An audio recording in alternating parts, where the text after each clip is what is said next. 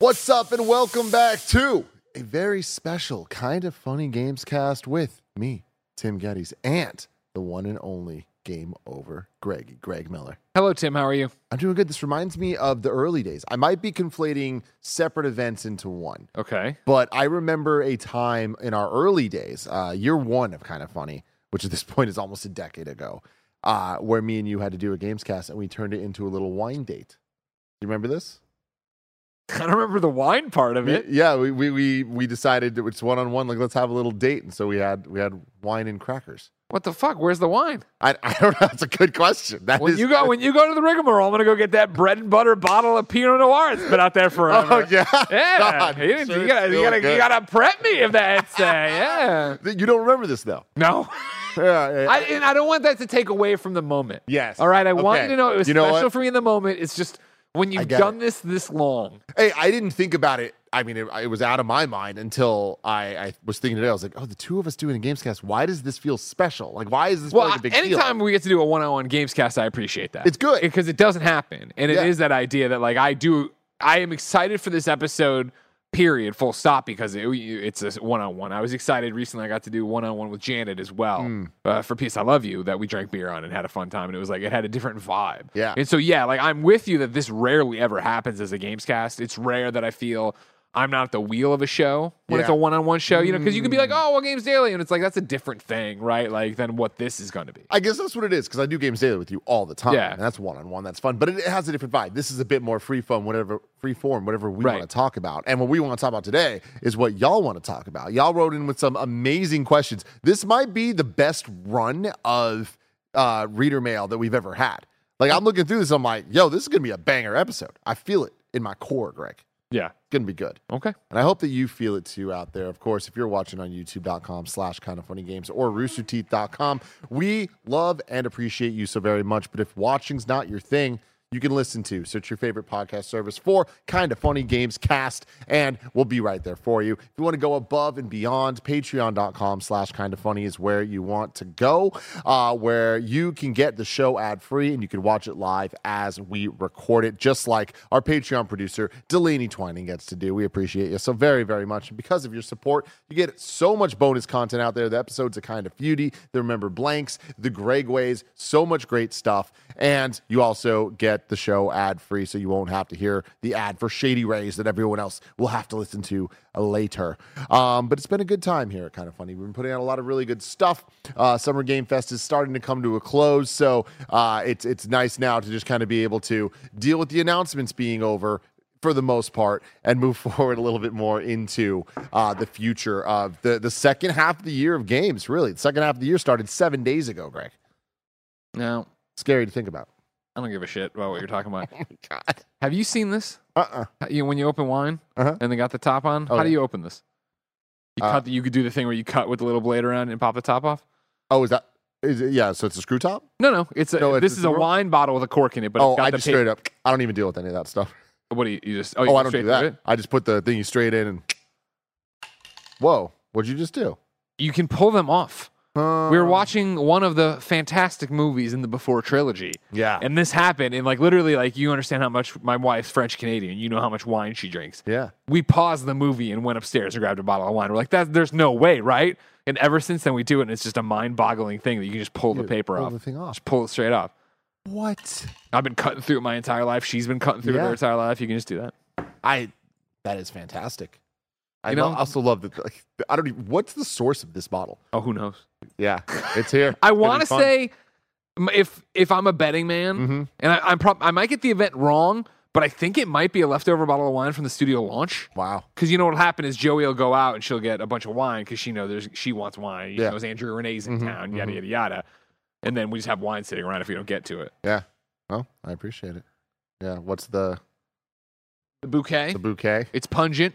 Yeah. It's berryful, you know? Love this. This is going to be a good show, everybody. And I want to get right into the show, Greg, because we have a lot of questions. I want to get to as many of them as we possibly can. Okay, cheers to our date. Cheers to our little wine date. Part one of a wine date. We have a dinner date Can't tonight. get too drunk because we're going on a real date with the girls later tonight. Yeah. That's bread. Not my favorite, but not bad. Not bad. At least it isn't acidic. Yeah. It's a little sweet in the front of the palate, but it's mellow, which I appreciate. Yeah. Let's start with I tried grouping some of these questions into fun little categories. Okay. Here. So we're going to start with your favorite, Greg Miller. Fighting games. Oh, good. Okay. Perfect. It's going to be a great episode, everybody. Gio writes in. Gio Corsi? Just Gio. Okay. What would it take for you to play the Mortal Kombat 1 story? Greg Miller? Yes. I mean, I legitimately don't know what they could possibly do. Okay. Because I just, because this goes back to Injustice, right? Where it's a Taya story, but for Injustice 1, I was like, I got to see this story. And because I like the comic books. Played through it, and then it would be that thing where eventually when the game got to where it was too hard, I would just put it down, let it beat me twice, and the third time it would just stand there and let you beat it to death. Yeah. And so then when Injustice 2 came out, I was like, oh, God, I guess I'll do this again. And I did like 3 or 4 fights, and I was just like, I don't want to do this. I don't care enough to do this. And I stopped and never came back. Injustice 2, man. And that's superheroes. I know. That's my superheroes. So question number 2 comes from Kevin. What character would have you play a fighting game? Like a Ghostbuster in Street Fighter 6 or Dominic Toretto in Tekken 8? I like that for you and me. If that's how they knew it. For me personally, like it just wouldn't work. Like it wouldn't work. They did the whole game for you with Injustice. They did the entire game with Injustice. I think Injustice might have found more success with me if there wasn't just an amazing comic from Tom Taylor. Because I felt the comic did enough where I know the story from the comic, right? So I didn't need to go and it went so much further both before and after with the comic, right? So there was no reason for me to do it. To play through, to feel like I needed to get into that world and do all those things and stick around with it. And then just to drop a character in, it would be the same thing of whenever you take a character I love that way and drop them into those kind of games, then immediately it's like, well, would they really do this? It's the same thing of like why in Fortnite I had to stop buying skins. Because no matter what I bought or no matter what I earned, whether it be Superman, whether it be a Ghostbuster, whether it be Daredevil, whether it be Batman, et cetera, et cetera, et cetera, I'm only ever using Captain America and Kratos. And my thought, and really, I'm only ever using Cap. Cap's my main. That's what I wear. And it's because I need the headcanon of, all right, well, Cap would use an AK. He's running around using an AK. That makes sense to me. Yeah. It looks stupid that Superman's running around with an AK and he's not flying and he maybe doesn't have a cape on because he has different back bling. Like, I'm the guy, that like growing up, while I would get the occasional variant, any toy I bought, I wanted just the straight up basic Superman, Batman, whoever. I don't need it to be deep freeze underwater, whoever. You know what I mean? Like, I hate that shit. I want it to look like the movie or the comic that I'm replicating what it is. And so for me, like, just putting a character I love in a game isn't enough. I think of, Jetpack Joyride, from Half Brick, of course, old school. I love it. IGN and Kind of Funny Friends, Half Brick as a studio, right? I'm not even sure if we know anybody there anymore because I think they've all moved on. But when Jetpack Joyride did its Ghostbusters like crossover, it was like, oh, cool. And I was like, yeah, I really don't feel like going back for this and doing all this stuff. And it's come around a few times and I always think about it. I just don't do it. Like, I am lucky enough that in my life, I have so many passions that other people were passionate about and have gone and made them become pop culture. Yeah. It's not like it used to be where it was like, totally. Fuck, Subway, and this is a real story, Subway is doing Justice League merch or whatever for their, Dad, I need you to take me to Subway and I need to get doubles of everything, because it was like, this shit might never happen again. You know what I mean? Total Justice action figures. I'm going to buy 2. I'm going to keep 1 mint on card because holy shit. And now it's that thing of just like, you can't throw a rock and not hit a superhero, a Ghostbuster, or whatever. And that's amazing and that's awesome. And I'm so happy to be here. Wrestling. But, yeah. Oh, yeah. For wrestling, a completely different story, right? Of like, there's just no reason. It's so hard to motivate me to play something that I wouldn't want to already be playing. Yeah. You know what I mean? They can't drop Pete Venkman and Genshin Impact and me be like, well, I got to go fucking play Genshin Impact now, Yeah. I can't wait to play the Mortal Kombat 1 story. What NetherRealm's done out there is, like, honestly, I think some of the most impressive shit, period, in video games. Like, to upgrade what a fighting game story can be to that level is just such an accomplishment. And I'm not taking away from that. Oh, absolutely. Okay. And everything's different for different people, like whatever. But like, I wish I enjoyed the moment-to-moment gameplay of a fighting game to be like, this is what I want to go do. And I love it because I've always been a fan of the old school arcade mode. You just go through, maybe get a couple cutscenes or even just still images explaining a nonsensical story, like all that type of stuff, right? Like, I'm a big fan of that. I always have been. But games have progressed so much that that's not really like that enticing. So Street Fighter 6 came out. I played through Chun-Li. She's always been my main.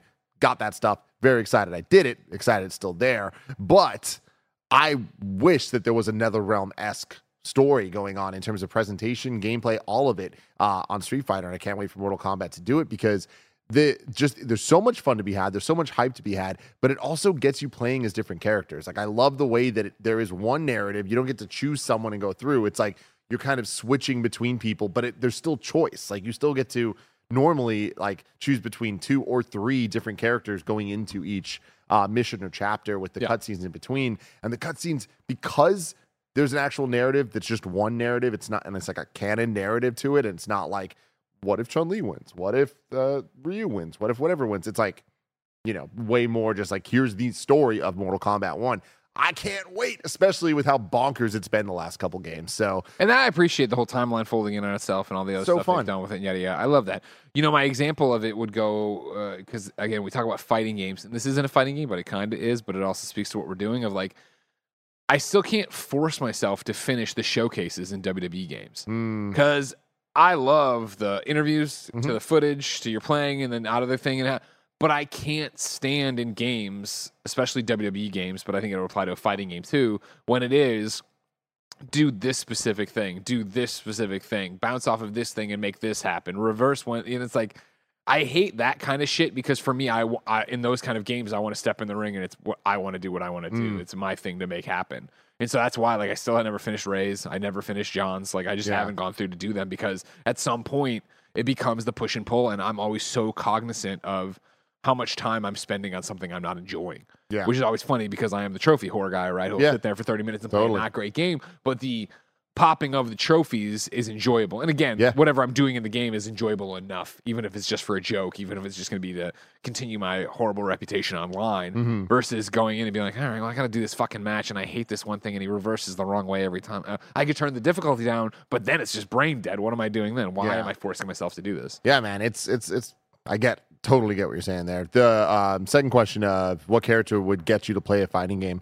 I feel like those days are over for me. Like I feel like I know it's the most trite answer in the world, but Soul Calibur 2 with Link, right? Sure. And each of the systems having their own. That was Soul Calibur. Darth Vader. 5, was that the same one? Same thing? I think that was 4. Gotcha. 4 or 5, whatever. I mean, I just shouted the answers out during Remember Blank. Yeah, exactly. I don't know what I was saying. Soul Calibur, I think one of them was 4, one of them was 5. But 2 was special because PlayStation, GameCube, and Xbox all had exclusive characters. So Link on GameCube, Spawn on Xbox, which was always weird, and then Heihachi from Tekken on the PlayStation side. And Soul Calibur and Tekken have always kind of had history anyway. There's a character, Yoshimitsu, that's in both games. Which is cool. Yeah. But Soul Calibur 2, I thought was very, very important and special for fighting games because Soul Calibur 1 was so highly reviewed. Like, I don't know if you remember this, but Soul Calibur 1 was one of those like 10 out of 10 games at a time that we weren't getting 10s every left and right. Like, it feels like we are these days. Like, I remember in my mind knowing every single 10 that a video game magazine had ever given because it was like there wasn't that many. Yeah, it was a handful. Yeah. And even if I haven't played those games, that put them on a level of like, course, I'm missing out. And I was missing out on Soul Calibur because I never played it in arcades and I didn't have a Dreamcast. So Soul Calibur 2, I think, was not only an important moment for fighting games having like crossover characters and things like that, plus the exclusivity thing making it a little extra fun. Nintendo playing nice, giving Link of all people, like so cool. But so many people knew Soul Calibur 1 was the shit. So going into 2, it was kind of this exciting big moment. And I feel like that is like a perfect storm that they've all been chasing since then. And it hasn't actually like culminated in anything. And I feel like PlayStation All-Stars Battle Royale when Isaac Clarke showed up. Oh, well, but that's different. Smash Brothers type things like where it's like, or Marvel versus Capcom, things like that that are true crossover events, I think are special for their own sense. But like, the Ninja Turtles showing up in Injustice, I think it was. Like, things like that. Super cool. But at this point, it's kind of just expected. It's like, I'm more shocked at who isn't in Fortnite than who is at this point. Of course, yeah. And I think that in the crossover world we live in, like, for the memes, yes, I want to play as Dominic Toretto in any game. But, like, I don't think there's a character that I'm like, I'm going to play a fighting game I wouldn't have played otherwise because of characters in it at this point in time. I forget, when that Fast and the Furious game came out that was no good. Crossroads? Did you beat it? Oh, yeah. Okay, I can't remember. I beat the hell out of it, Greg. Yeah. Was that canon? Is that canon? It is canon. And I need to say this. Spoilers for Fast and Furious Crossroads. Okay. Oh, yeah. They don't reference it in the movies and stuff. But, like, my favorite bit of it, and this is the most, like, only I give a shit about this thing. About a third through the game, you get a new car, and it's like a question of like, where'd you get this car or whatever. It's revealed that it's the car that at the end of Too Fast, Too Furious, they drove off the dock into the water. Okay. It was retrieved from the water and remade to be a fancy looking new car. Fantastic. And I that's love your that. car. I love that. And I'm just like, that is the type of dumb lore that I appreciate. That, Vin Diesel cares, man. The mythology of the fast saga. Yeah, of course, of course. Horrible game, though. Really, really, really bad game. Should have been fun. Should have been. It wasn't, Sucks, though. Man. Question number 2 here. It's hard, right? Yeah, when it's a Games Daily setup, it feels like Games Daily. Grant Hetherington says, what's your favorite game that received bad to middling reviews in recent time? Let's do a recent time, because I feel like we've talked a lot about like that over the years. Sure. Oh man, what jumps off the page to me would be Avengers. Obviously, you know how much I loved Avengers, but even that's, I think, a loaded one, right? Where the reviews, I remember actually being stunned that they were so positive. I think I want to say at the time, you could Google, but Metacritic was like an 8. It was like something like that, where it was getting a lot of 8s based solely on the story, and then a lot of like, we'll see how the end game and see how this games as a service shit goes on later. But you all know the story, of course, that I really dug the gameplay. I had a great crew with it, and we played the shit out of Avengers. We played the wheels off of Avengers, for all its warts and all its things, and so it was always hard when people just wanted to make it a punchline, because there's plenty of reasons to make fun of it and stuff like that. But there was something there. There was something really enjoyable there if you wanted to get into it. And by no means was it as bad as like a Superman 64 or anything else. If anything, it's it was a middle of the road. There's millions of other things to play to get XP and do this, but sometimes disappointment's worse than bad. And I think that Avengers is a great example. That's a great example of it, right? And so it was that thing of, even right now as I look down the line, and we talk about superhero games here a lot because of course I'm the superhero guy, but as I look at your Gotham Knights and I look at Suicide Squad, it's like, damn, I'd give both of these up to have Avengers continue and have more content and do its thing, right? Because again, like, at least in Avengers, I was being an Avenger. And I know you can counter argue, oh, they look like they were wearing Spirit Halloween costumes. It was fun to be Captain America. It felt good to be Captain America. The Civil War suit looks great. You know what I mean? There was a whole bunch of stuff they put in there that worked really well for it.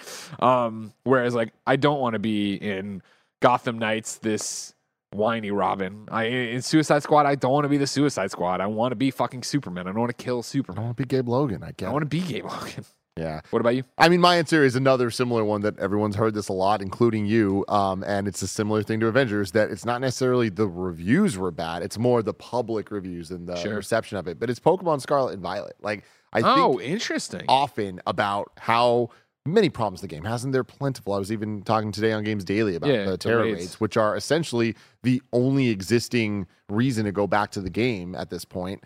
Are horrible. Like, they're some of the worst implemented things I've ever seen in a video game, and it's because the feature doesn't work, and that sucks. A lot of that's true about Scarlet and Violet. The patches they've done, all the stuff, the updates, like, it helps, but like it does not fix.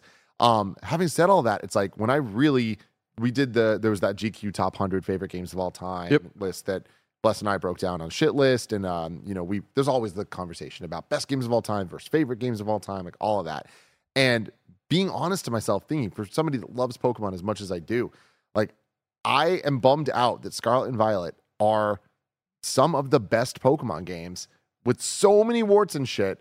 And because of that, they'll never be talked about as some of the best Pokemon games. Gotcha. Who cares at the end of the day? I don't know, but it bums me out. Like, because there's so much there where I'm like, in so many ways, this is my dream Pokemon game. It's also my nightmare in some ways. But there's still so much good there. There's still so much more Pokemon there. Teeing up the franchise, though, to have the next one or the third one from now be the one where it's like, it's got all the stuff you loved and the tech problems are fixed. I mean, unfortunately, it feels like they're only going further and further down the path of that not being the future. The future being more iterative and a couple steps forward, a couple steps back, like the tech not hitting. Like, there's just too many factors at play with Pokemon when it comes to the cadence they have to come out to support the cards and the toys and the games and the TV shows and everything at once from a marketing perspective for them to keep going and working. That I don't think that'll ever happen, which is a bummer. But there's just so much damn good in those games, and I'm still playing it, man. That's crazy. Much as I What's your hour clock on it? Probably like 120 or something like that. Can't wait for the DLC, but I'm so scared. I'm not even scared. I'm preparing for the reality of these DLCs coming out. having not fixed any of the technical problems. Yeah, that's not gonna happen. And it's gonna suck, man. Like people are just gonna like hate on it for good reason. Sure. It just sucks for me who like I really just want these to be good. Sure, you want to champion them. You want them to be the thing. Because there's so much good there. It's wrapped in like honestly dog shit. Like it's really bad. Now, keep it in line with Nintendo here a little bit. Fluffy Cloud Gamer says, what's the launch lineup for the next Switch/Nintendo console? And George writes in saying, Tears of the Kingdom seems to be the Switch's swan song game. What do you think the system seller game will be for the Switch's successor? So those could be the same answer, or it could be different. You look at, let's look at Switch, right? Let's look at the Switch, everybody. 2017, Breath of the Wild launches. To this day, I would say the standout on the Switch console, right? Couple mega winners in terms of sales, especially with you look at Animal Crossing, you look at any of the Pokemon, Mario Odyssey, Kart. Doing great. Mario Kart, obviously, not even a new one, absolutely dominating. Tears of the Kingdom, we'll see. We don't know the final sales numbers. We don't know where it ends up. If it's going to eclipse Breath of the Wild, I expect that it will. It will. When all said and done. Take it to the bank, everybody. It will. And that makes sense. Yeah. Like just the overwhelmingly positive reviews. Anybody that bought Breath of the Wild is going to want Tears of the Kingdom to some extent. More Switches out there. All of that, right? It's one of those, like, just to talk about, like, I think how crazy it is out there for fucking Tears of the Kingdom. Jerica, of course, from JK Games Podcast. She was on Games Daily a couple weeks ago. She put up a tweet today that was, she was out in the wild and saw a guy playing Switch. Did you see this? Mm-mm. Saw a guy playing Switch, walked over, and of course he's playing Tears of the Kingdom. Struck up a conversation that was basically like, that's awesome. Yeah, what else are you playing? And the guy's like, nothing. He's like, I bought this strictly because of all the videos I was seeing of people having fun. I have nothing else on Switch, nor do I expect to buy anything else on Switch. The amount of pictures that are going around on social media, even this week of the weekend playing Tears of the Kingdom, are like so many pop artists. It's just they're just chilling in the back of their cars, playing Switch. They're playing Tears, and like they're not just starting it up. It's like they're in this. They got game. a lot of hearts. Like, it's wild, man. It's so cool. So yeah, there's something beautiful about the book ending, seemingly, of Breath of the Wild, Tears of the Kingdom on the Switch. Sorry, Lakers head. It's a fucking goddamn. There's always going to be some other stuff, but like we don't know. Like tentatively, Metroid Prime 4 is still a Switch game. I don't think it's going to be the case. I think Metroid Prime 4 is going to happen, but I do think it's going to be on the next system. Do you think it's, well, I guess now I'm into backwards compatibility talk, but do you think it bridges it where it's like one of those? That's where it gets complicated. I think that this next Switch will be backwards compatible. So, well, I don't know. Like it's tough with Metroid in particular because Metroid's not Zelda in terms of sales. 100%. Having said that, Zelda wasn't Zelda until Breath of the Wild. Like the Switch, like things changed here. So I don't know exactly where we're going with this, but I expect that we're not going to get any super major Switch game. The fact that we are getting Super Mario Wonder at the end of this year, like that, people want to write it off because it's 2D or whatever. Like that's a major game. That is a AAA major video game, and it's going to sell insanely well. So arguably that might be the swan song as well. But Nintendo's just kind of crushing it when it comes to stuff. So it's like, I don't know.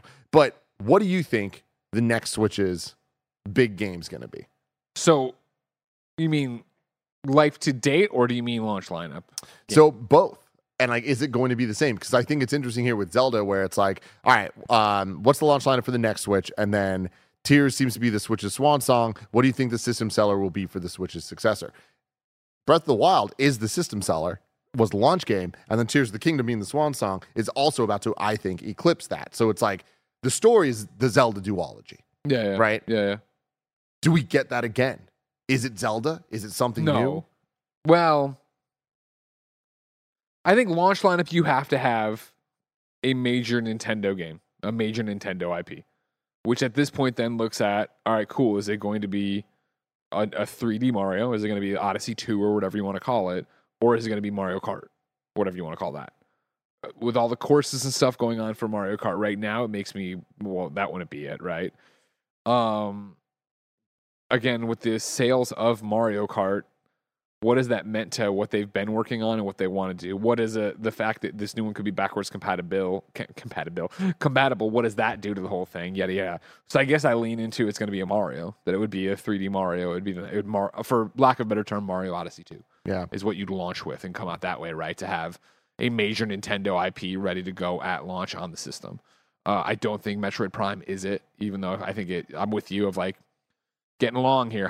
But again, if it's backwards compatible, then you don't have to worry about it, right? Especially if what I hope they call is the Super Nintendo Switch. If it is making your backwards compatible games look better, run better, faster, whatever, load faster, right? Then who cares? Leave it how it is, and then take advantage of the insane install base of the Nintendo Switch right now, and then benefit from, hey, it's also there and it'll look better on your new system and stuff that way. But I don't think that's really the move with Metroid, like you're saying. I don't think it is where it needs to be. Where Zelda had been beloved for so long, even though it wasn't making gigantic sales, it wasn't, becoming this thing. It was that people knew Zelda and loved Zelda, and then you put Zelda into a brand new format / genre for all intents and purposes, right? Okay, cool. That's the breakout. That's where you're going to go. To a hungry audience, too. I mean, I always need to point this out. Not only was Zelda not ever the biggest seller ever, neither was 3D Mario. Mario Odyssey was the breakthrough for 3D Mario. Like, until that, 2D Mario destroyed 3D Mario. Which is so crazy to think about, because I would venture to guess, and I know this will sound crazy, but I would venture to guess that if you were to talk to people, that they wouldn't say Mario Odyssey was a huge success. They would think of it not as a failure. That's way too, I'm painting with a broad brush. I'm being binary, but it's the fact that Mario Odyssey wasn't Game of the Year, understandably so, right? Because it's up against Breath of the Wild, right? But that I think the fact that you didn't walk away from that going like, wow, this is the best Mario of all time. See, I don't know that I fully agree with that. I do think time has been cruel. To Mario Odyssey in some ways, but like I do think that is the people's answer. Like I do think that Mario Odyssey is people's favorite Mario game for the most part. Like I'm not saying like every single person, and like it's not mine, but I do think Mario Odyssey is the most popular answer for the best Mario game. But the way it's talked about is not the same as Breath of the Wild. So like you're right, like there is something there about it, and like. I think at the end of the day, you don't think people, and I granted we're old, but you don't think people would shout out Mario 64? And that not, again, this isn't you and me objectively talking about quality of game, but when you were like the best 3D Mario is Odyssey. I mean, it always gets weird because we can't use words like everyone and no one and all that stuff. But I think the reality is that there's always going to be the conversation between Mario 3 and Mario World. Mario 64 is always going to be brought up. I feel like, and when you're talking quality, I think Odyssey and Galaxy, and I think that at this point, Odyssey has eclipsed Galaxy. I think it's Odyssey. I think Odyssey is the answer. Here's another question for you. Do you think Galaxy has been lost to time in some ways as well? Yes, that's one that like gamers like us talk about. But again, I don't. To your point, I guess it's the 2D Marios people talk about and nostalgic about, and and Mario 64 for being something they'd never seen before. Yeah, but I feel like conversation away. I didn't expect it. It's also interesting because I'm not the Nintendo guy, so no one's talking to me about Mario. I just feel like what I hear on a podcast or what comes up all the time. I am the Nintendo guy. I am the Mario guy in particular when it comes to that stuff. So it's like I feel like there's bias that I have, but then I also have an awareness of just the general discourse about this. Yeah. And I feel like as time goes on, Mario 3 is the best game ever made. Like that conversation, as we get older and older and new generations come in, that starts to subside a bit. Yeah. So I feel like the 2D Mario games are beloved, but I don't think they're talked about the same. When you're talking about what's the best game of all time, I don't think those are being brought up as often. Yeah.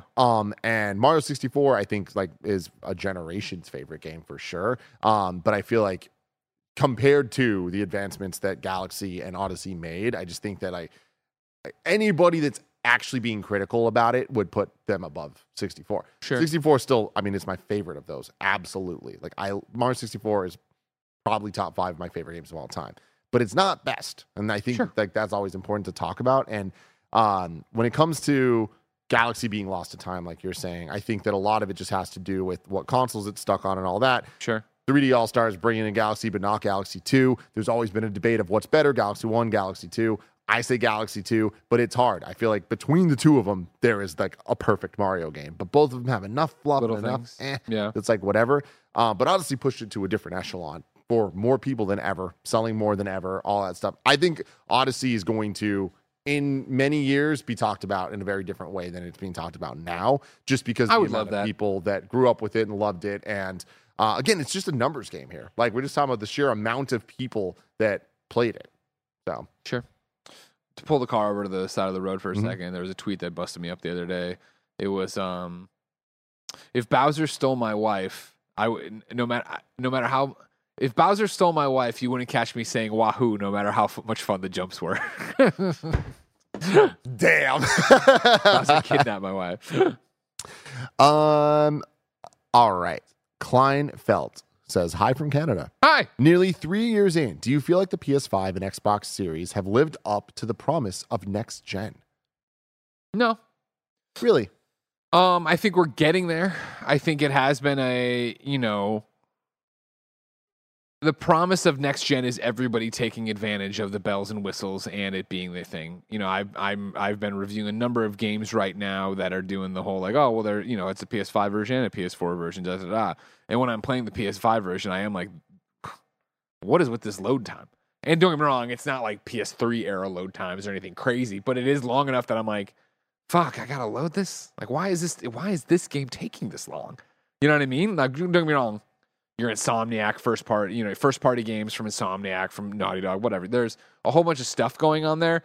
But in general, I still feel like this was an incremental move. I think, you know what I mean? Like, for the majority of third-party stuff you're seeing from other people, it's not like, I'm playing this and I can't fathom it running on a PlayStation 4. I can fathom it running on a PlayStation 4 at a lesser resolution and a longer load time, da-da-da. But it's like, what is the promise? The promise was convenience. The promise was ease of use and da-da-da. I guess that's happening. Yeah. I love my PlayStation 5. I am cognizant of how fast it is to boot up an Xbox Series X, to boot up a PlayStation 5, to be into the game, past all the screens of like, don't try this at home and here's your copyright and all this jazz. That is quicker. I am into it faster, but I don't think we're seeing people squeeze all the juice from it. This then gets into the whole conversation we've been having recently with the PlayStation 5 Slim of, okay, cool, well, if the Slim is the Slim and it's not the Pro, are they doing a Pro? Because Blessing's like, by the time they would do a Pro, aren't we getting close to launching a PlayStation 6? And if you're going to launch a PlayStation 6, or if you could launch something and put a 6 on it, wouldn't you do it and iterate on it and sell that thing? And it's like, that's a compelling argument as well, but it's just the more classic conversation of, is everybody getting everything out of these units? I don't feel they are. Yeah, I easily think that it's lived up to the promise, because to me the promise was convenience. Yeah. I feel like when we start talking about the tech side of it all, and like them saying like literally 8K is on the box of the PlayStation 5, like that's just, it is so stupid. Like that's just marketing bullshit. We know it's not going to hit it.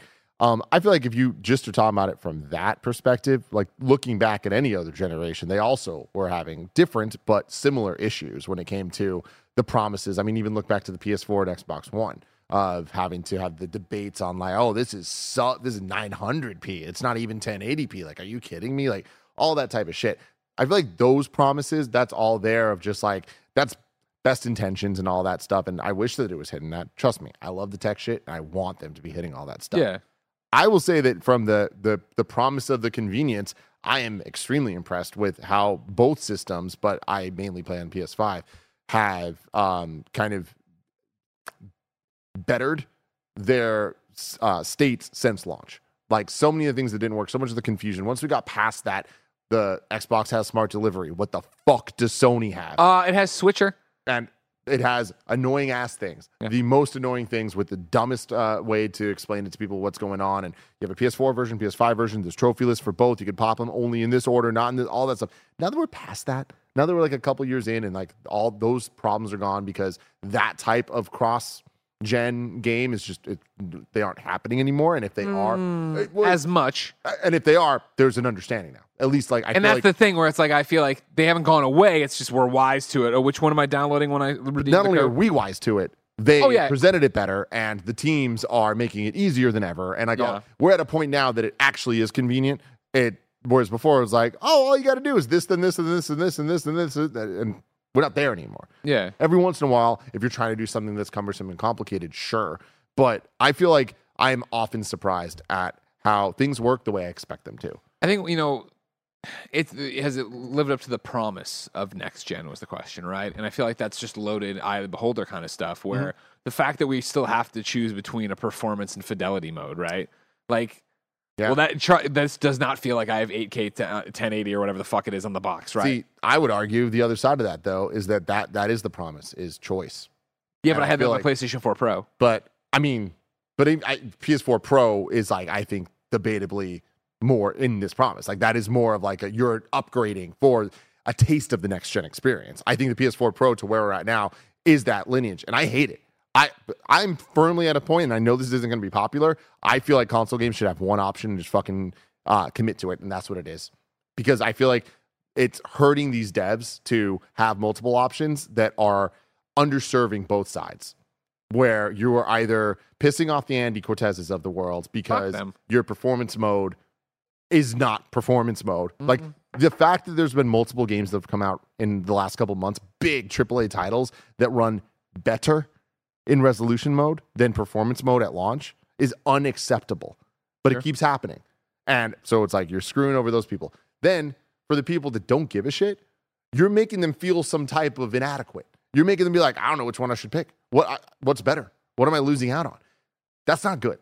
I feel like you need to that's for PC gaming, man. Like, that's like, I really hate that part of the promise that they're delivering on is choice. And it's like, that's no bueno for me. Sure. Fair enough. Spencer. Okay, I found the tweet, by the way. It was from Miss Jewel J. If my girl got kidnapped by Bowser, I would not be yelling wahoo, no matter how exhilarating my jump was. Exhilarating. That's great. Before we do the next question, actually, let's take a word from our sponsors. Take on the sun with gear built to last. Our friends at Shady Rays have you covered for the warm weather ahead with premium polarized shades at an affordable price. Shady Rays is an independent sunglasses company that offers a world-class product that's just as good as any expensive pair that we've worn. Durable frames and extremely clear optics for outdoor adventures. Every pair of sunglasses is backed by lost and broken replacements. If you lose or break a pair, even on day one, they told us they will send you a brand new pair, no questions asked. You can wear your Shady Rays with confidence because they have your back long after your purchase. If you don't love your Shady Rays, exchange for a new pair or return them for free within 30 days. There's no risk when you shop. Their team always has your back. Shady Rays Independence Day sale is live right now. You can go to shadyrays.com and get up to 50% off single pairs of sunglasses. You can try for yourself the shades rated 5 stars by over 250,000 people. Again, that's shadyrays.com. shadyrays.com. Thank you. Our little wine date. Spencer Oswald says, what's up, Greg and Tim? Jen and Gia. I've only been listening for half a year, but I love y'all's content. Here's my questions. I was going to take a selfie and send it to them, but they'll just think we're drinking coffee. Yeah. As someone who's excited for Starfield, but really hasn't played any Bethesda game, what should I be playing right now to prepare? Nothing. Thanks for the amazing content you do. Keep up the good vibes, especially the ones that make fun of PC gamers. These fucks, you know what I mean? Nothing. Don't play anything. Don't even bother. Like, it'd be better to go in, I think, and have no expectations, because obviously Starfield set your expectations so high. But this is a conversation we've had about Fallout in particular. That Fallout 3 had so many moments, but the moment, right, of leaving the vaults and just being like, I can go anywhere. I can do whatever I want, blah, blah, blah, let alone choices like Megaton and yada, yada, yada. I think that since that moment and what Fallout 3 was, it's hard to recapture it. A lot of people would argue Fallout New Vegas, of course, having the better story and a whole bunch of stuff. Fallout 4 being more modern and a whole bunch of cool stuff like that. Kev, trying to get some wine? Get a coffee cup and get in here, Kev. Kev, it's like we're pirates. And then, of course, 76 being a huge disaster. I think there's something special to that first Bethesda open world you tackle. That no matter what, Fallout 4 wasn't going to be able to recapture what Fallout 3 was to me, right? Of like, because I knew that like I could run into a fucking robot that thought he was the president, and I'd have to do stuff like, and I knew blah blah blah blah. Starfield is going to give hopefully me another taste of that, because it is not even Elder Scrolls, right? Where it's like Skyrim and then ESO, and like you knew a bit the rules of those worlds, you knew what was going on there. Like, I know what a Bethesda game is, I know how a Bethesda quest is structured. I know how VATS feels, even though that's probably not applicable here. It is more about, okay, I don't know what a Starfield universe is going to feel like, right? What is this open universe going to feel like? What exactly will Zero G feel like? What's it going to feel like, of course, when, we're doing the cool jumps and the cool gunnies and shooties and stuff like that? Like, that's new to me, but the idea of what it's going to be, the core, what I feel like the skeleton of is going to feel familiar. And I wish I could erase my mind and go into that and be like, cool, this is just whatever it's going to be, right? Kind of what, hopefully, have the experience that sunk No Man's Sky the positive way, but the positive side of it, right? Where we wanted No Man's Sky to be, I can do it. Oh, I can't do anything. There's very limited shit to do here. You know what I mean? Like, don't get me wrong, the game now is fantastic, and there's millions. Go play it if you haven't done that. But you don't play that if you're going to go play Starfield. Yeah, I hope Starfield is. We jump in and it is like we've pull back the curtain for a second. We're talking about Starfield reviews over here. Who prioritizing who's going to review it, who's going to get codes, yada yada yada. I'm not going to be lead reviewer on it, and so I made a joke. And there was a part of me like, but what if I did it? I don't know if you remember, but I made a joke of talking to somebody about it. I'm like, I'm going to try to review the entire game without leaving the first planet. And I was like, what if that's actually, is that going to be possible that whatever the tutorial is, once I'm out and I'm on a planet, can I just do 60 hours on that planet while everybody else goes and does everything? And like, what happens and would it get boring and yada, yada, like, how long can I stay on that planet and feel satiated and that I'm doing something and getting like, that's the kind of freedom and hope I have for this game. And is that way too much? Is that way impossible? Probably, because inevitably you're going to get a quest. It's like, go to the fucking moon and get me a rock. You know what I mean? Yeah. Like stuff like that. Like, get me a moon. I need a moon rock or whatever. Like, that's the freedom I want from that game. I don't know if I'll get it, but I think going in, your expectations are already through the roof, right? Like, you watch the Starfield. Did I say roof right? Because I really tried to say roof. Did I say roof or did I say rough? It sounded right to me. Okay, great. You know how I say rough. I say rough, everybody gets on my back. Oh, gotcha. You know I mean? Anyways. How do you say the animal that sounds like that, kind of? That's dog-like creature. There's a dog that sounds like... WOLF. Oh, wolf. Okay. Yeah. Some people call it woofs. That's weird. Always freaks me out. But a lot of people. Yeah. I don't like I've that. met several, Tim. Yeah. Anyways, expectations are already through the roof. And I think that and I tried hard there too. If you've never played a Bethesda game, I would not now. Yeah. I just don't think you need the comparisons. I don't think you need to have anything quote unquote spoiled. Like, I think you need to go in there and be like, oh, like, is hacking a terminal going to feel the same as hacking a terminal? Is there going to be as much, emails and papers to find and read to put together the story and then what you're going to meet people and yada yada? I would just kick up your feet and get ready for September. Yeah, I think you're absolutely right. Especially for big games like that. Like, just prepare yourself, get hyped, and get into it. Staying on the RPG thing, but moving over to the Final Fantasy side a little bit for a couple of these ones. DJ Riss says, is Final Fantasy 16 the best Game of Thrones game we could have ever wanted? I think the answer is resoundingly yes. Yeah, it seems like that's it. I obviously don't have an opinion, but it seems like that's the answer. It really is. I love Game of Thrones deeply. And I shouldn't. That's the song. Amazing songs. Amazing characters, like amazing story, bad ending, whatever. All that aside, it still stands as like Game of Thrones, I think, is still my favorite story ever told.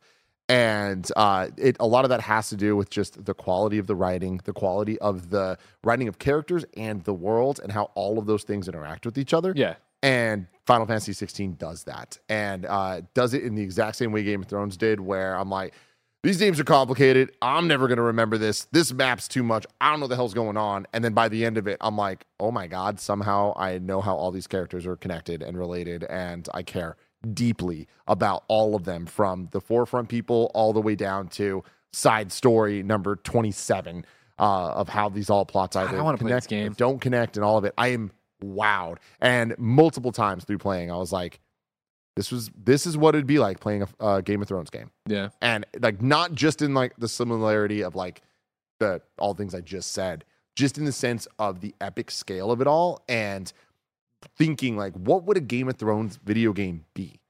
It's this. And there's a lot of other elements too, but like, it's this. Next question's from Chelsea. Is this still Final Fantasy related? Yes, it is. Okay. Do you miss the role-playing part of it? We'll get to that in just a second. Thank you. Chelsea says, my husband and I placed a pizza bet today. Final Nice. Fantasy 7, spoilers for anybody that doesn't want to be spoiled on the original Final Fantasy VII here. I think Final Fantasy VII Rebirth will end when Sephiroth kills Aerith. He thinks that no one will die or possibly a different party member instead, since the vast majority of people playing the game expect Aerith to die and might be adjusting their playstyle to account for that. What are your thoughts? I'm firmly in the camp that I'm with your husband here. They're killing somebody else? Yeah. I don't know if they're going to kill somebody else. Okay. I don't think Aerith dies. Okay. And if she does, I don't think it's going to be at the place or time she did in the first game. There will be a subverting of expectations, I think, on this. Okay. But I don't know what I think it's going to be. I trust them, though. So far, they have proven to me that they are handling this with the most care they possibly can, and they're having fun at the same time. And sometimes that fun and care can get you to places that I'm not in love with, especially with the team that we're talking about here. I've seen it happen before. Sure. With something that may or may not rhyme with Kingdom Marts. Sure. Okay? Sure. Okay? Yes, I've heard of this game. But we'll see. But anyways, yeah, I don't think Aerith dies. I don't either. Yeah. I think it'd be awesome if Cloud died. Cloud? I mean, then my boy Zach gets more screen time, so I'm okay with that. I've always have been. Kingdom Hearts. Is what you Kingdom Marts. Kingdom Marts, sorry. Yeah. Thing. Thingdom. Oh, Mm-hmm. I see. Mm-hmm. Anytime I think of Kingdom Hearts now, I think of when we were at Judges Week at Kingdom Hearts 3 when Jen cried me bawling because she thought Portillo broke his leg again when we were at Judges Week. That was horrible. That was horrible. That was a hard night. Yeah. Good day for me. Yeah, great day for you. Bad night. It was fine in the end because he was fine, but Yeah. he still died, but that was years later. Yeah. God. Unrelated to his leg, he just died. You know what I mean? Well, technically, I killed him. Brewer Jack says euthanasia. You have to do it sometimes. Oh, you know what I mean? And while we're on it, why can't you just euthanize a person in all right, America? let's segue from that to Haley in honor of Torgal, who's the dog in Final Fantasy. Oh, I know 16. Torgal. What do you think the best animal companions in the history of gaming are? I mean, real talk. Torgal shot up the list for me, man. Yeah. The first moment I laid eyes on that little guy, I'm like, He's gonna cute. like He's a really you. cute puppy. I played that part. And just playing the more you play through it, I'm just so happy with how integrated he is into the Final Fantasy 16 and how much of a character he is. Yeah. But yeah, Torgal's the homie and a half, Greg. Yeah, I'm excited to do more with him and actually play with him and meet him because again, he saw him as a puppy and I knew he's cute. Whatever. Blah, blah. It's a great question. Of course, Portillo. He's been in a lot of games. I'll toss him out there. He was great. Guacamelee, right? Guacamelee too. He was there with shirtless Arachnid Man. I like that quite a bit. But a real answer, I was always into Shadow in Dead to Rights. Do you ever remember Dead to Rights? No. If you could get a video up, Kevin, of basically you were a cop or whatever, and you had, I think he was a husky. I think Shadow was a husky, and he was always with you, and you could command him in certain games. I'm not even sure in every Dead to Rights because there was many of them or whatever.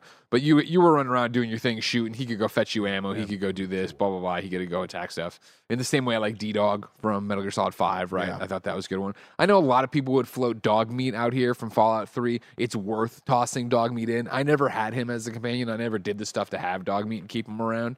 Yeah, this was the remake or the whatever, Retribution, I guess, the more recent one. Yes, there's the guy. Eventually, he'll show you his dog Shadow, maybe, unless this is like a cutscene. It says trailer. There he is. Look at Shadow. Oh my god! Yeah, and that was the thing, man. You had this guy, and he would go and kill for you. Look at there it is. You could take over and play as him at certain points too. But he was a series staple. This was I want to say this must have been the PS3 version, I guess. I remember reviewing it or at least playing it, and there was always great stuff when he died. Shadow, no. Yeah, of course. My answers are the most basic Tim answers ever, but they have to go to Mario and Pokemon, obviously. But I was always obsessed with Yoshi. Sure. When I was little, there was just something about Super Mario World starting on Yoshi's house. I just would fantasize about the lore of this Mario world. I don't know why, but I was obsessed with the idea of Yoshi's Island. What's the story there? And then when they came out with Mario World 2, Yoshi's Island, which was the first game I ever beat, I was even more obsessed with it because it felt like it was just adding so much backstory to all this stuff. And so, didn't it take away from Yoshi though?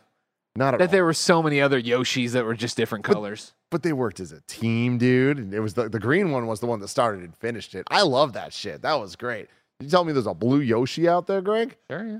Big fan of that shit. I'm sure you were. You know what? I don't think there was a blue one in in that. But anyways, Yoshi is always a shout out for me. But like your partner Pokemon, like I know it's a weird thing to say, like animal companions, but it's like there's nothing like your partner that you choose in a Pokemon game, but especially in the games that allow them to like trail you, like starting in Pokemon Yellow where Pikachu would like follow you around. It's like, this is awesome. It just feels like you have your little dude with you. Yeah. I'm a big fan of little dudes. Yeah, of course, yeah. That's why I have 2 little dudes. I got 2 little dudes. Yeah. Big fan of them. Yeah. So now jumping back to Final Fantasy away from the pets here, Brewer Jack says, I haven't heard the boys talk too much about the lack of RPG elements in Final Fantasy 16. I know everyone's been loving it, but do you think at the end of the day it will rank low on the best of all time Final Fantasy rankings because of this? So this is a crazy one, of course, but I haven't progressed really beyond the first 3 hours of this game, and I'm going to restart. So there are people listening who don't know Final Fantasy 16 at all. So like, there's XP, right? And I'm applying it, but there's like no choice. Like, what is it? How is it not like? Why have the XP if there's nothing going on, or is it just very light, or what's happening? I mean, there's things going on, and it's happening. It's just we've talked about this so many times. RPG elements have invaded into other video games for so long now that I feel like they're just kind of there. So like, what is an RPG? What is a Final Fantasy? Like, these are big questions that I don't think have a specific answer. Like, I feel like things have like grown and changed so much over time. But to me, the conversation of is Final Fantasy 16 a Final Fantasy is utterly ridiculous. This franchise changes all the time. Sure. What it is changes. I think entry to entry, and not always is it that dramatic, but I feel like in the same way we look at Mario, and it's like, sure, the core Mario games are all platformers, but a 2D Mario, a 3D Mario, and a Mario 3D World 3D Mario are all extremely different experiences and types. Final Fantasy now has, I think, 5 or 6 archetypes of what it could be, and this is just a new version of that is like the most action-centric that we've seen before. But even on the turn-based side, going back, those turn-based games only got more and more action-centric as they went on, with the active time battle, where there'd be like the bar that would fill, and so it's not just like chess where you're just sitting and waiting for someone to do something. But then Final Fantasy X came along, and it straight up was, if you put the controller down, nothing's going to happen. It's true turn-based. They change back and forth all the time. Final Fantasy X-2 then took that and added active time battle back, so it was a little bit more active. And then you play Final Fantasy VII Remake that is fairly actiony, but at the same time, you're still slowing down time, and there's could bop around, yeah. Yeah, and like Final Fantasy 15 was the same thing. 16 is a pure on action RPG, way more similar to Kingdom Hearts, or the gameplay of Devil May Cry with the stylishness and the combo-driven things, but applied to a God of War type RPG system and story and things like that. So people wouldn't call God of War an RPG, and I've seen a lot of people say that God of War has more RPG elements than Final Fantasy 16 does. And I do think there's an argument to be made that that's true. I don't think that, in my opinion, there's an argument of value to be made that matters. Interesting. Like, I think that Final Fantasy 16 is what it is and does so good at it. I think some of the RPG stuff they have gets in the way. I think the crafting system in the game is probably the weakest part of the game to me. And that is the more traditional RPG stuff. Because just playing through, like, you're still making choices for like your abilities and all that stuff. That just feels normalized now. That just feels like you're playing almost any game you expect a skill tree in. Skill trees are inherently, though, an RPG mechanic. Sure. You get what I'm saying? Yeah, totally. And the skill trees are, I think, deeply satisfying in Final Fantasy 16. And in the same way that in Jedi Survivor, you get your skill trees, and there's a lot of different skills. There's like the force powers, there's the different stances, there's all that, and you can build them out.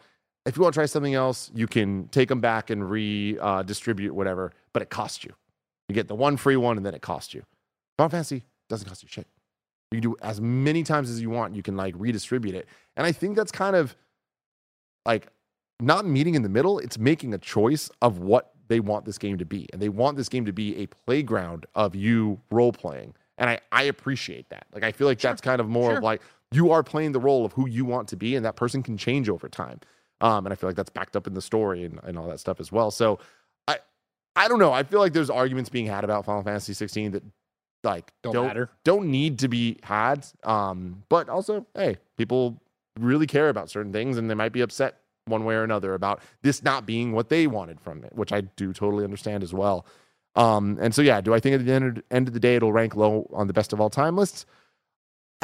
Time will tell. I think that it'll be very high on many lists. I don't think it'll be at the top of every list. But I do think that 16 is going to make more of the greatest all-time Final Fantasy lists than anyone, since 10. I think, and I know I'm going to get shit for saying that because the amount of people that love 12, but the people that rock for 12 rock for it. And that will be number one on many lists as well. And I love 13. And I really enjoy 15. I wish I loved 15. I don't. And then 14 obviously is a different story. But the people that have 14 on their list, it's going to be number one. But I think 16 will be on more best of lists than the other ones. Okay. What about 11? I love you so much, Kev. Love you so much. All right, moving on from Final Fantasy here. Barbelhergy. Nice name. What's the ideal gamer session environment? The setup that will enhance your experience 100% of the time. Headphones on, lights dimmed, got some family or friends around, gamer glasses on, etc. I imagine this has changed for both of you over the years. I don't know if it has. Nobody around. Fuck off. Don't talk to me. I'm trying to play a video game. I'm trying to listen to the story. I'm trying to do whatever. Lights dimmed for sure. Giant TV. The basement when I get down there, either after putting Jen to bed or when we come down there to play Diablo or whatever, I'm immediately on the dimmer switch, right? Like I need some light, but not a lot of light. Let's bring it down nice and low there. And then I have a couch that can be a normal couch or it can fold out so you can put your feet up or whatever. Feet out is a dangerous game. That's when I can start getting sleepy time real quick. You know what I mean? If my feet are up, if my feet are down, I feel more like I'm at a movie theater or I'm at doing something. Especially during the work day, if I'm reviewing a game at home, you'll never catch me feet up because it's got to be feet down. I feel like that's work. That's a work stance.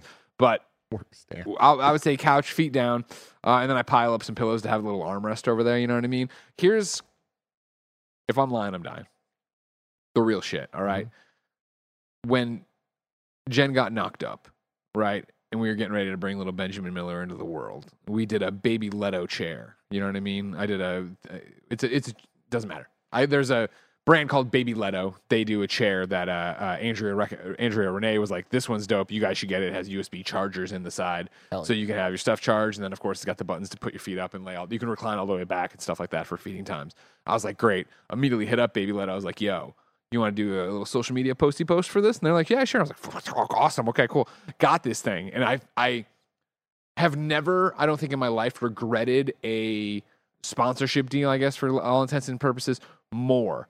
Because I love the chair so fucking much that I called it in my post, like, this is the best chair I've ever sat in. And I know that sounds like it's just because the sponsor, like, here we are a year and a half, 2 years later, right? And I'm like, no, there's nothing I'm more excited for than the day Ben's like, Dad, we can get the chair out of my room and I want to put a desk there or whatever. I'm like, sounds great, son. And I'm taking that chair downstairs and that's the gaming chair. Hell yeah. That's going to be the dad chair because that chair is so fucking comfortable. That would be the perfect setup sitting there. And then again, feet only up after hours and when I'm ready for sleepy time.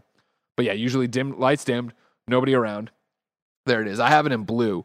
And it's got the charger inside. That's the one right there. Or I guess blue gray, whatever you want to call that right there. Huge fan. This is again. They sent it to me a long time ago. It's the most comfortable chair I've ever sat in. Period, bar none, anywhere. And I can't wait for it just to be mine. But there, it's got that little thing you charge 2 things in. I like that a lot. Blah blah. I've never charged anything in it. I don't think. You know what I mean? Like when it's a great idea, but like when we were nursing, when Ben was nursing and needed to be like middle of the night, I wasn't thinking about bringing a USB cable in there. Not enough voltage, Greg. That's my problem with those type of integrated things. Sure. But I'm also a baby when it comes to stuff. Yeah, and if I know there are higher numbers out there, I need the thing with the higher numbers. Yeah. That's my problem. But yeah, that's my setup. What's yours? Yeah, I mean, I'm obnoxious, Greg. Well, you have a theater in your house. And it has to be perfect. And I'm at a very lucky point in my life that it can be, and it often is. And when I say often, I mean it always is. There's not a drop of light coming in this room. Yeah. It's pitch black. Every light's off, except the TV. Surround sound, booming, blasting. Got the subwoofer shaking in my chair.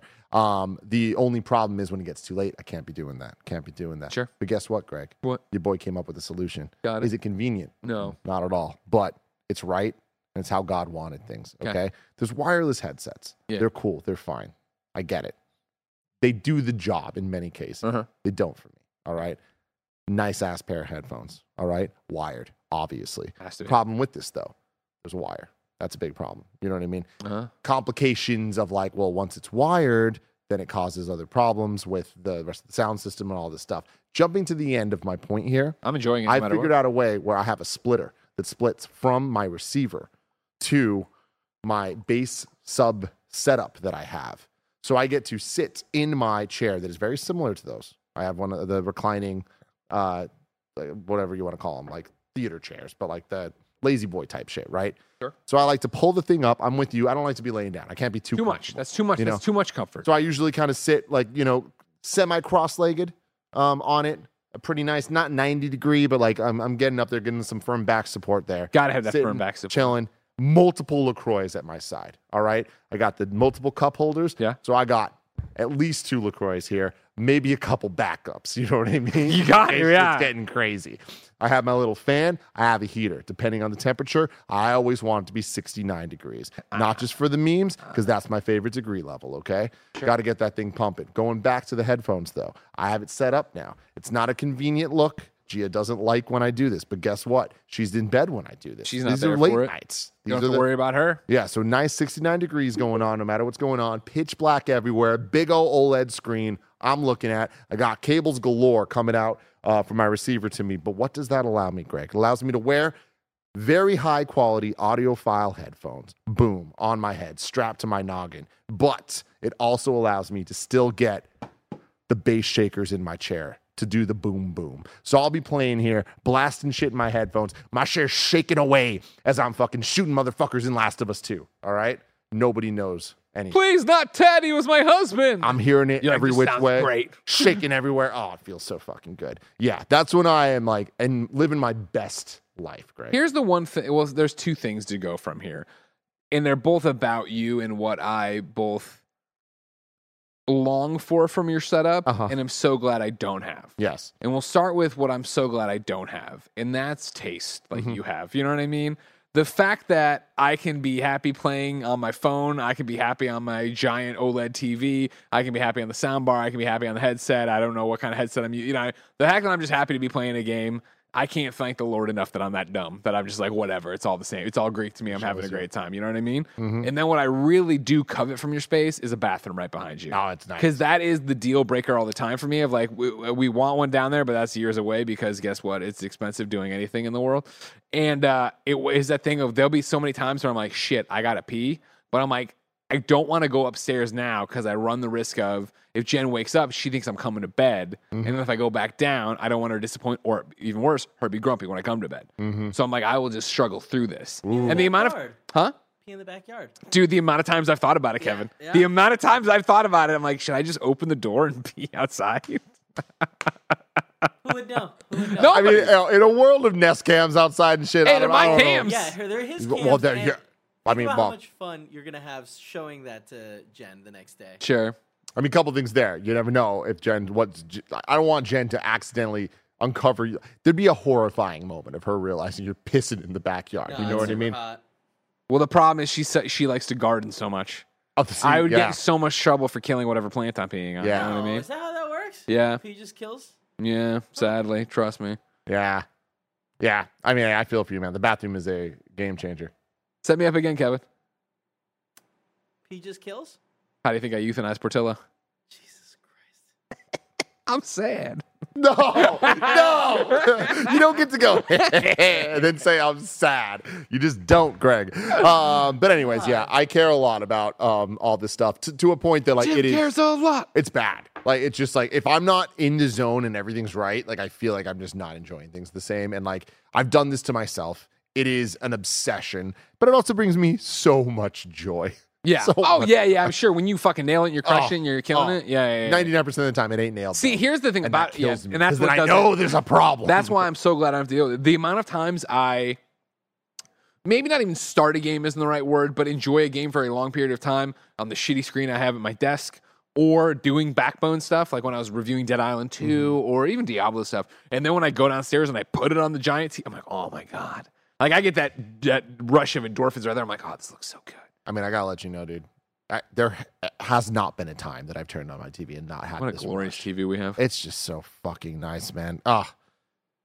Enough about that, though. Enough about that. Let's see. Let's go to Michael M. Who Michael says, M.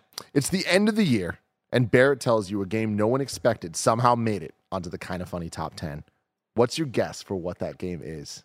Pretty good, right? I'm going to go to kindoffunny.com/KF League 2023. Mm-hmm. Because that'll be easier than me spitballing. Because here,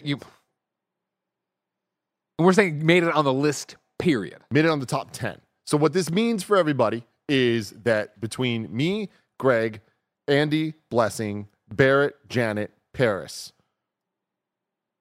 Andy? Did I say Andy? I don't know if you said Andy. I'm not sure. I think you said it. You get the, they get the, they get. But I they think get that's it, the they group, get it. right? The same group we always have for any. Oh, and Snow Mike. Anybody that's on the Kind of Funny, a host on Kind of Funny Games, or Barrett, who runs all the game shows, puts their top 10 into a list for Barrett. Barrett then takes all those numbers, turns it into what are the overall top 10 for Kind of Funny. And there's always weird surprises because of how we weight the points. Every game, if it's your number 1, gets 10 points. Number 10, it gets 1 point. We just add it all up there. So a game that is high on a couple of people's lists could sneak in there in that top 10 to make it to the bottom side of it. Or in the case of something like 2020, Imran rocked the vote and got Final Fantasy VII Remake to our number 1. Redfall. Redfall. I'm joking. Oh, I forgot what Redfall even was. Yeah, I like that. You're like, I've never heard of this game. Yeah. There sounds like a lot of promise behind it. That's wild. Here's the wine's been flowing. I've been listening and looking and doing all this different stuff, right? Mm-hmm. This is where, for some reason, this is where I'm being called. I believe it could be a siren song. I think it's going to get a huge laugh out of you and be like, okay, no way, because you think this is a guaranteed top 10. But I think this year is so competitive. Don't say it. That I right now, as I look through this list, because I can throw out something like, oh, well, like a dragon, Gaiden, the man who erased his name, right? Like, I don't expect that to be on our top 10 list. So yeah, that's one there. I think it's a very competitive year. I wonder about Hi-Fi Rush. Oh, you motherfucker. I wonder if Hi-Fi Rush will make it. Because it's such a... And it's not a... Hi-Fi Rush is a great game. I'm not talking shit. Yeah, no, It's just that it is such a great year of games. Oh, yeah. That when you start looking through and you're like, what's going to be on... Like, you think about it. 10 games, right? Legend of Zelda. Mm-hmm. Locked. Mm-hmm. Again, who knows if it's good or bad. Spider-Man 2, you assume is a lock, right?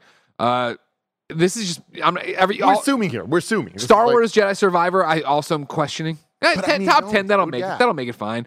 Diablo, Street Fighter, Starfield, that's 6 right there. Dude, Street Fighter's hard. Is Street Fighter going to be on anyone's, like, it's guaranteed on Bless's list? Your list now? I mean, I'm hoping to play more. If I don't have time, all right, fine, remove Street Fighter. But like, it'd be just, even then, it's just me and Bless. Okay, so remove it and put Final Fantasy there. But it's going to be high on Bless. 6. Final Fantasy is there now. Okay, we got rid of Street Fighter. We put Final Fantasy. That's 6 games, meaning we have 4 slots that are up and running that could be anything. Mm-hmm. We haven't talked about either of the Mario games. Either. I mean, Super Mario RPG Remake or Wonder. I don't think RPG will be on like that high. But you're saying Wonder will be. So there's Wonder will be. Okay, so now we're down to 3 games. You haven't left. mentioned Starfield. I did. Did you? Yeah. I think we were arguing about, not arguing, I think you were just starting to go off to the races on the other thing. So then now we have 3 slots left, right, of like what's actually going to make it through there and do it. I mean, I think Mortal Kombat 1 has a better chance than Street Fighter. Yeah, I don't think it'll make it either. Although, see, this is interesting. I think that Mortal Kombat is going to have more people here playing than have ever played one before. Okay. And I can see it speaking loudly to Andy and Mike. Okay. Bless is going to have Street Fighter very high on his list, though. I imagine. Yeah. I'd be surprised if it wasn't number 2 on his list. Okay. Wow, really? Wow.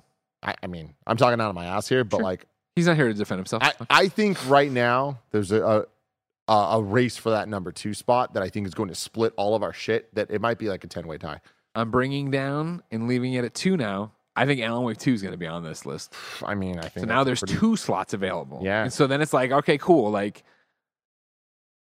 it's such a competitive year. It's a competitive year. But, how high are you going with Hi-Fi Rush? And here's the thing. I think that when you look at how Kind of Funny does its Game of the Year, there is the sheer fact of numbers make the world go round. They do. The amount of people that actually played, the amount of times it makes a list significantly boosts its chances of being And higher. it's you for sure.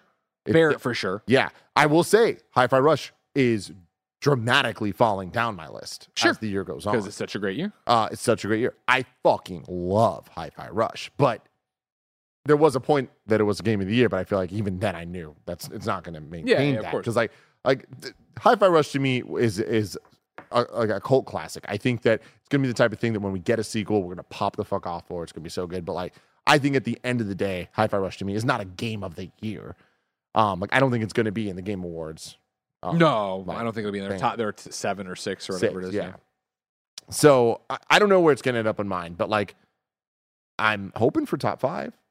But I do think that's getting difficult because you didn't even talk about Resident Evil 4 or Armored Core. Or Armored Core 6. Yeah, Resident Evil 4 I think is interesting. Where I think it's not going to really move the needle for kind of funny. I don't think it'll end up on our list either. Yeah. No. And I think it's just because I do think you're going to have time to go back and play it. My hope would be that, like, maybe when we get closer to Halloween and it's spooky, but then how am I still playing Starfield? When do we get Spider-Man code? When's Alan Wake coming through? Alan Wake will feel the spooky thing, right? Mm-hmm. And I'm always just more drawn to a new thing than an old thing. And I know that it's a remake, so it's not the same. Yeah. I mean, I still haven't beat RE4 remake, but I'm definitely going to go back and finish it by the end of the year. It's impeccable. It's a remake, and it's a remake of an already good game. So it's like the points that I give RE2 for being so special. And again, that's going to piss some people off, but I'm saying, like, I love RE2, the original, an idea. I love RE2 remake and execution. Resident Evil 4, come the fuck on, dude. It's Resident Evil 4. Sure. It was great in execution, an idea the first time. And it's even better now. Metroid Prime Remastered, I think, is a weird one where I don't know how much. God, that was this year. Dude, oh yeah. So that throws some things off too. But Mike's an extra wild card as well. Yeah, because he's going to put Rocket City on there. Exactly. So it's going to throw some things off. I don't think that makes in the top 10. No. Yeah, I feel like there's just too many games that I don't know that there's going to be a surprise in the top 10. I think there's going to be more surprises things didn't make the top 10. Okay. This year. Okay. What a year. What a damn year, man. Because, hold on. Let's think about this for some of the bigger titles, right? Like Starfield. Yeah. A lot of people are going to play it, but not everybody. Is Janet going to play Starfield? She is, yeah. She's not like waiting with bated breath. She's not a Bethesda fangirl, but she's going to play. Okay. Then looking at, Alan Wake 2, I think has a chance to kind of like get into a lot of people's hands and minds. So that could get in there. Man, this is gonna be crazy. Dynamite year. And again, we're looking past an indie that might come in and steal somebody's heart and mind. Or speaking of indies, it's not indie, but that kind of conversation, Liza P. Yeah. Right? Where it's like, I think that's not that could be, if it delivers, could be very high on Mike, Andy, and Bless's list. Sure. Woo. Viewfinder seems like it's got a lot of support across the board too, even though that's going to be a different thing and like whatever. But that could be a lot of people's 10, even though I guess they want to get it on the board probably. But Cameron Kennedy says, was Dead Space this year? It was, man. And we're living in a year that I don't think Dead Space remake is going to make our top 10. That's fucking insane because that remake was incredible. Ugh. Maybe the Callisto Protocol DLC that just dropped. Potentially. Not to mention Cyberpunk DLC. That second part wasn't a joke. Maybe that's going to be great. Who knows? Plucky Squire, says Jordan Deeb. That is a game that a lot of eyes on. Could be amazing. Which one? The Plucky Squire. Oh, yes. Trying to end with some really good ones here. With the heat, as they say. We care a lot.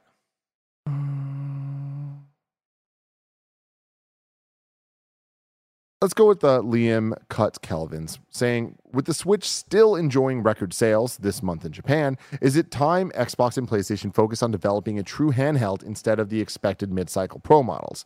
P.S. No, we don't count Project Q. We want that full fat Vita successor at last. What's hilarious about this is that I think, who is this again? Michael? Liam, Michael, I think what you miss is the fact that the Switch isn't a true handheld. The Switch is a console on the go. That's the nobody, with all due respect, God rest his soul, wants a Vita successor. I want the PlayStation 5 in the palm of my hands. I want to go to SummerSlam in a couple weeks, and I want to, for 5 hours, play everything on my PlayStation on my handheld PlayStation 5, which will eat the shit out of the battery and do all this different stuff and blah, blah, blah. I don't care. The Steam Deck's doing it. And there's a lot of concessions that are getting made and yada, yada, yada. But the fact that the Steam Deck can do it for the most part, that in the fact you've seen this success with the Switch, like, we're in this weird spot where I feel PlayStation with Project Q and Remote Play, and then granted they're streaming there too, but PlayStation with Remote Play and Project Q, and Xbox with Remote Play and more importantly cloud. You're in this weird spot where it could be a transition period, where it could be the need for a dedicated handheld is dead. Like, you can just take these things on the go via the cloud, via Remote Play, via the internet, and we don't have to worry about it. So does it make sense to invest? The problem is, even if we're in that transition, we're not there yet. Mm-hmm. I think everybody would universally be more excited if Project Q was a mini PlayStation 5 with whatever concessions it is, that before you leave, you have to beam one game to it. I know you're not beaming it, but I don't understand how it would be. But if it was that it's not the full PlayStation 5 experience, but you can locally play a PlayStation 5 game somehow on it and take it that way, way more exciting than the Remote Play reality of the Project Q, even though I'm excited for that. Sorry, let me ask you a question about this. You're probably going to be given a Project Q from PlayStation. Correct. Would you buy a Project Q? I would want to see the price. Yeah. I'd want to see the price, and I would... $300. No. $200. No, not a chance. $199.99? Yeah. I would wait for reviews on that. I would wait for reviews. It wouldn't be a no-brainer. It wouldn't be a pre-order. It wouldn't be a thing. Couple questions here. Sure. 200 you're thinking, 300's a no. Is there something that the 300 you'd be like, fuck it, I'll do it? And also $200, you're waiting for reviews. What are you waiting to hear? I want to know about latency. I want to know about screen quality. I want to know about battery life. I want to know what kind of conditions people are using it, what their up down is, all those things. You know what I mean? Are you using it on a mesh network? Is it strictly off of this? Like, it's all of that really gets me going. Like, okay, but like, what's going on? How does it compare to a Steam Deck? Right? My Steam Deck Remote plays better than my iPhone does. I am tech stupid. I don't know why that's the case, but so compare it to a Steam Deck. What's it like? What are you seeing? You know what I mean? That's my hook on it or whatever. So with the Steam Deck side of things, like, you have more experience with Remote Play than anyone else I know. So with the iPhone backbone, that you're a big supporter of, yeah, and very quality product. That compared to now Steam Deck, are you ever using your backbone iPhone setup anymore, or when you Remote Play, are you exclusively using your Steam Deck thing? And how often are you actually doing Remote Play these days? Remote Play, what I've been saying and I stick with, is between 3 and 4 times a week. Usually it'll be that, this week I haven't because I've been Jen played Diablo with me last night. There's been a couple other nights, I forget what's been happening, but I've either been watching something we've been watching The Bear, so that's why it is. What it's been in the past, I come out and Jen's binging Grey's Anatomy still. And so I sit down next to her and I play that way. And then it becomes what is around me. My backbone lives underneath the TV just in a pile, right? Sitting up there. So it's right there. Steam Deck is usually downstairs charging, oftentimes dead because the battery is so bad.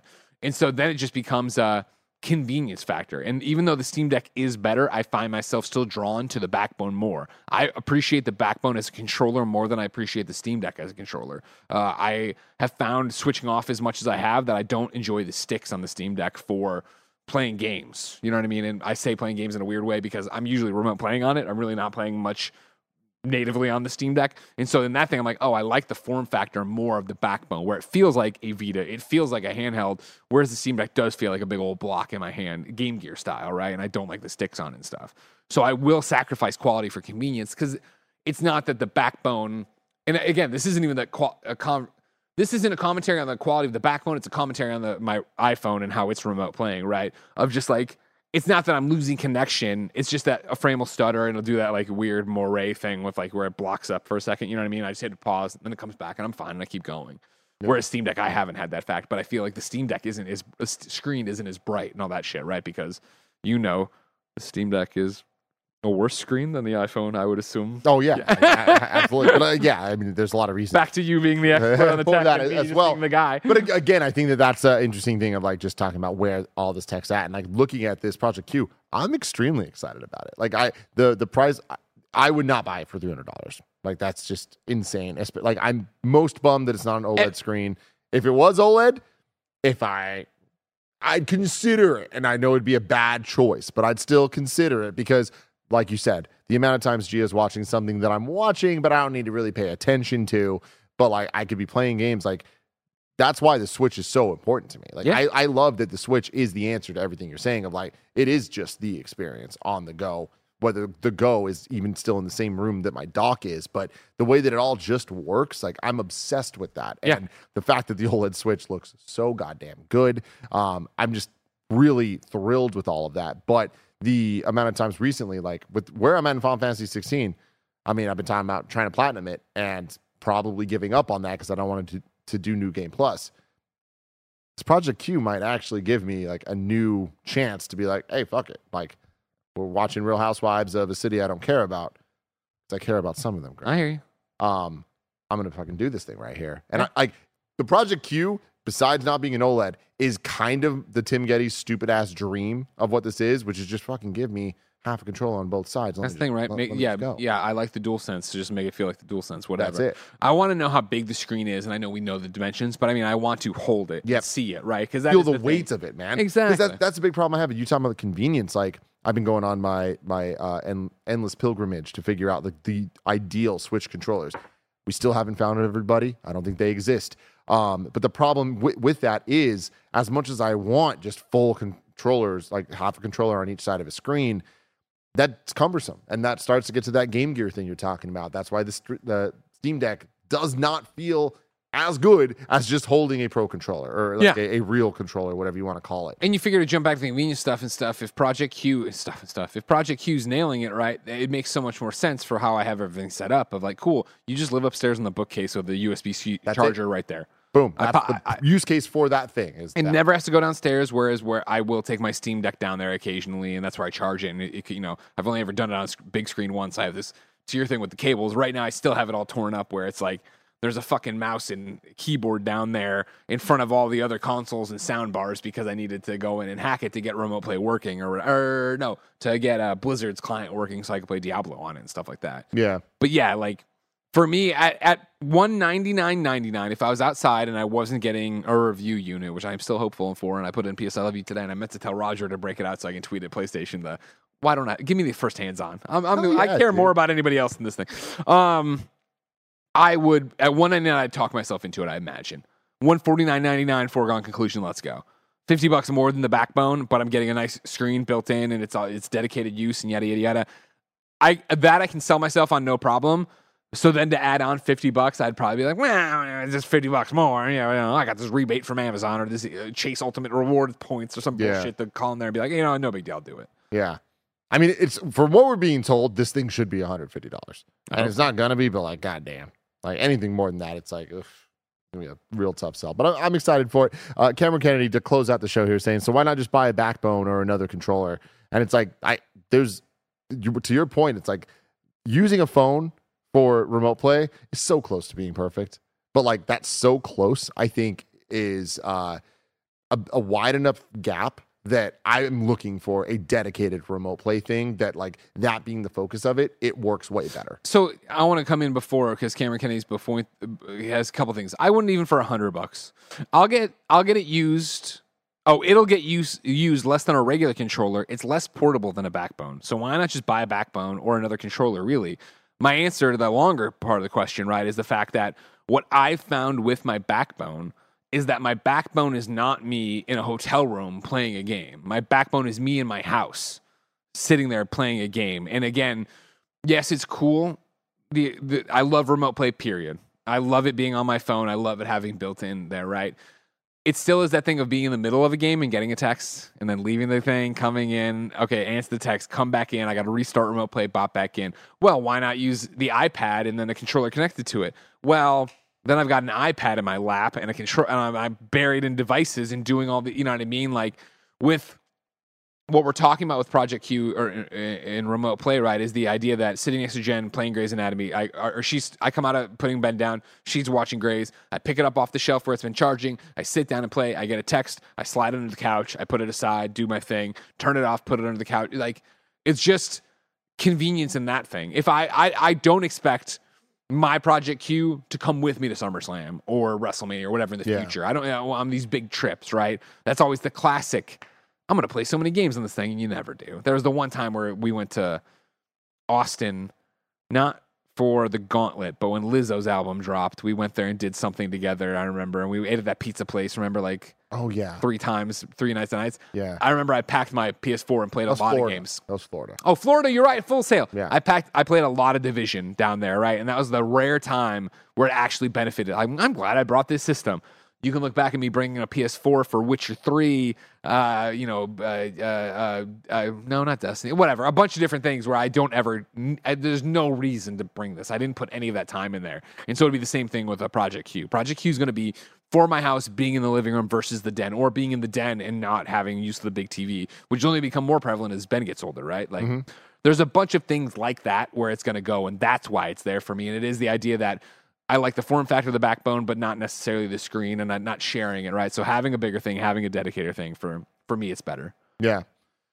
Like, Cam's talking about iPads. Yeah, I guess for me, it's my iPad, and this is Cameron, not my phone when I'm home. But at home, use makes more sense than portability, isn't it? Yeah, and so that's why I'm weirdly interested in this Project Q, just for my very specific use case. It's kind of like what you're talking about. So we'll see how it goes. But have you tried, because you have a fancy iPad, right? Oh, I don't even remember. I had the big one, and I forget which number it is. A couple years ago. Yeah, it's been a while now. It's been a while. Because there is like the like top of the line iPad that's out nowadays that I think is the iPad Pro, that has all the the M2 chip and all that fancy stuff with the XDR, like all the really, really, really nice shit.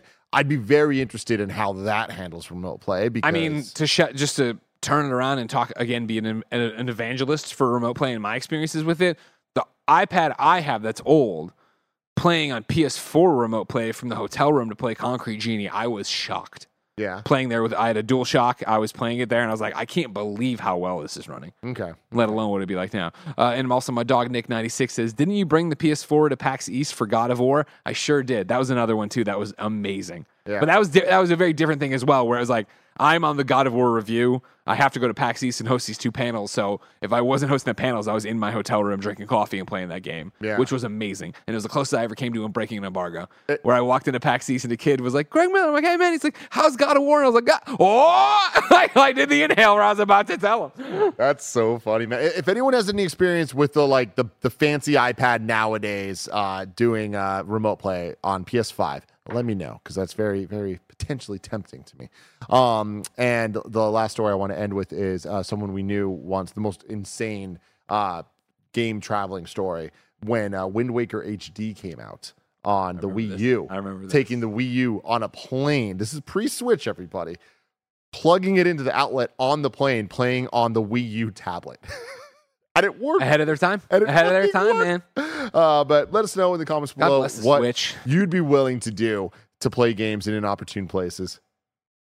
So we started a new conversation, got sidetracked, which I appreciate and I love. But my one thing is, like, you don't think, right, PlayStation, and I'm not going to include Xbox, not because I'm a PlayStation guy, just because I think it's not in their strategy. You don't think PlayStation's crazy enough to do a PS5 portable, right?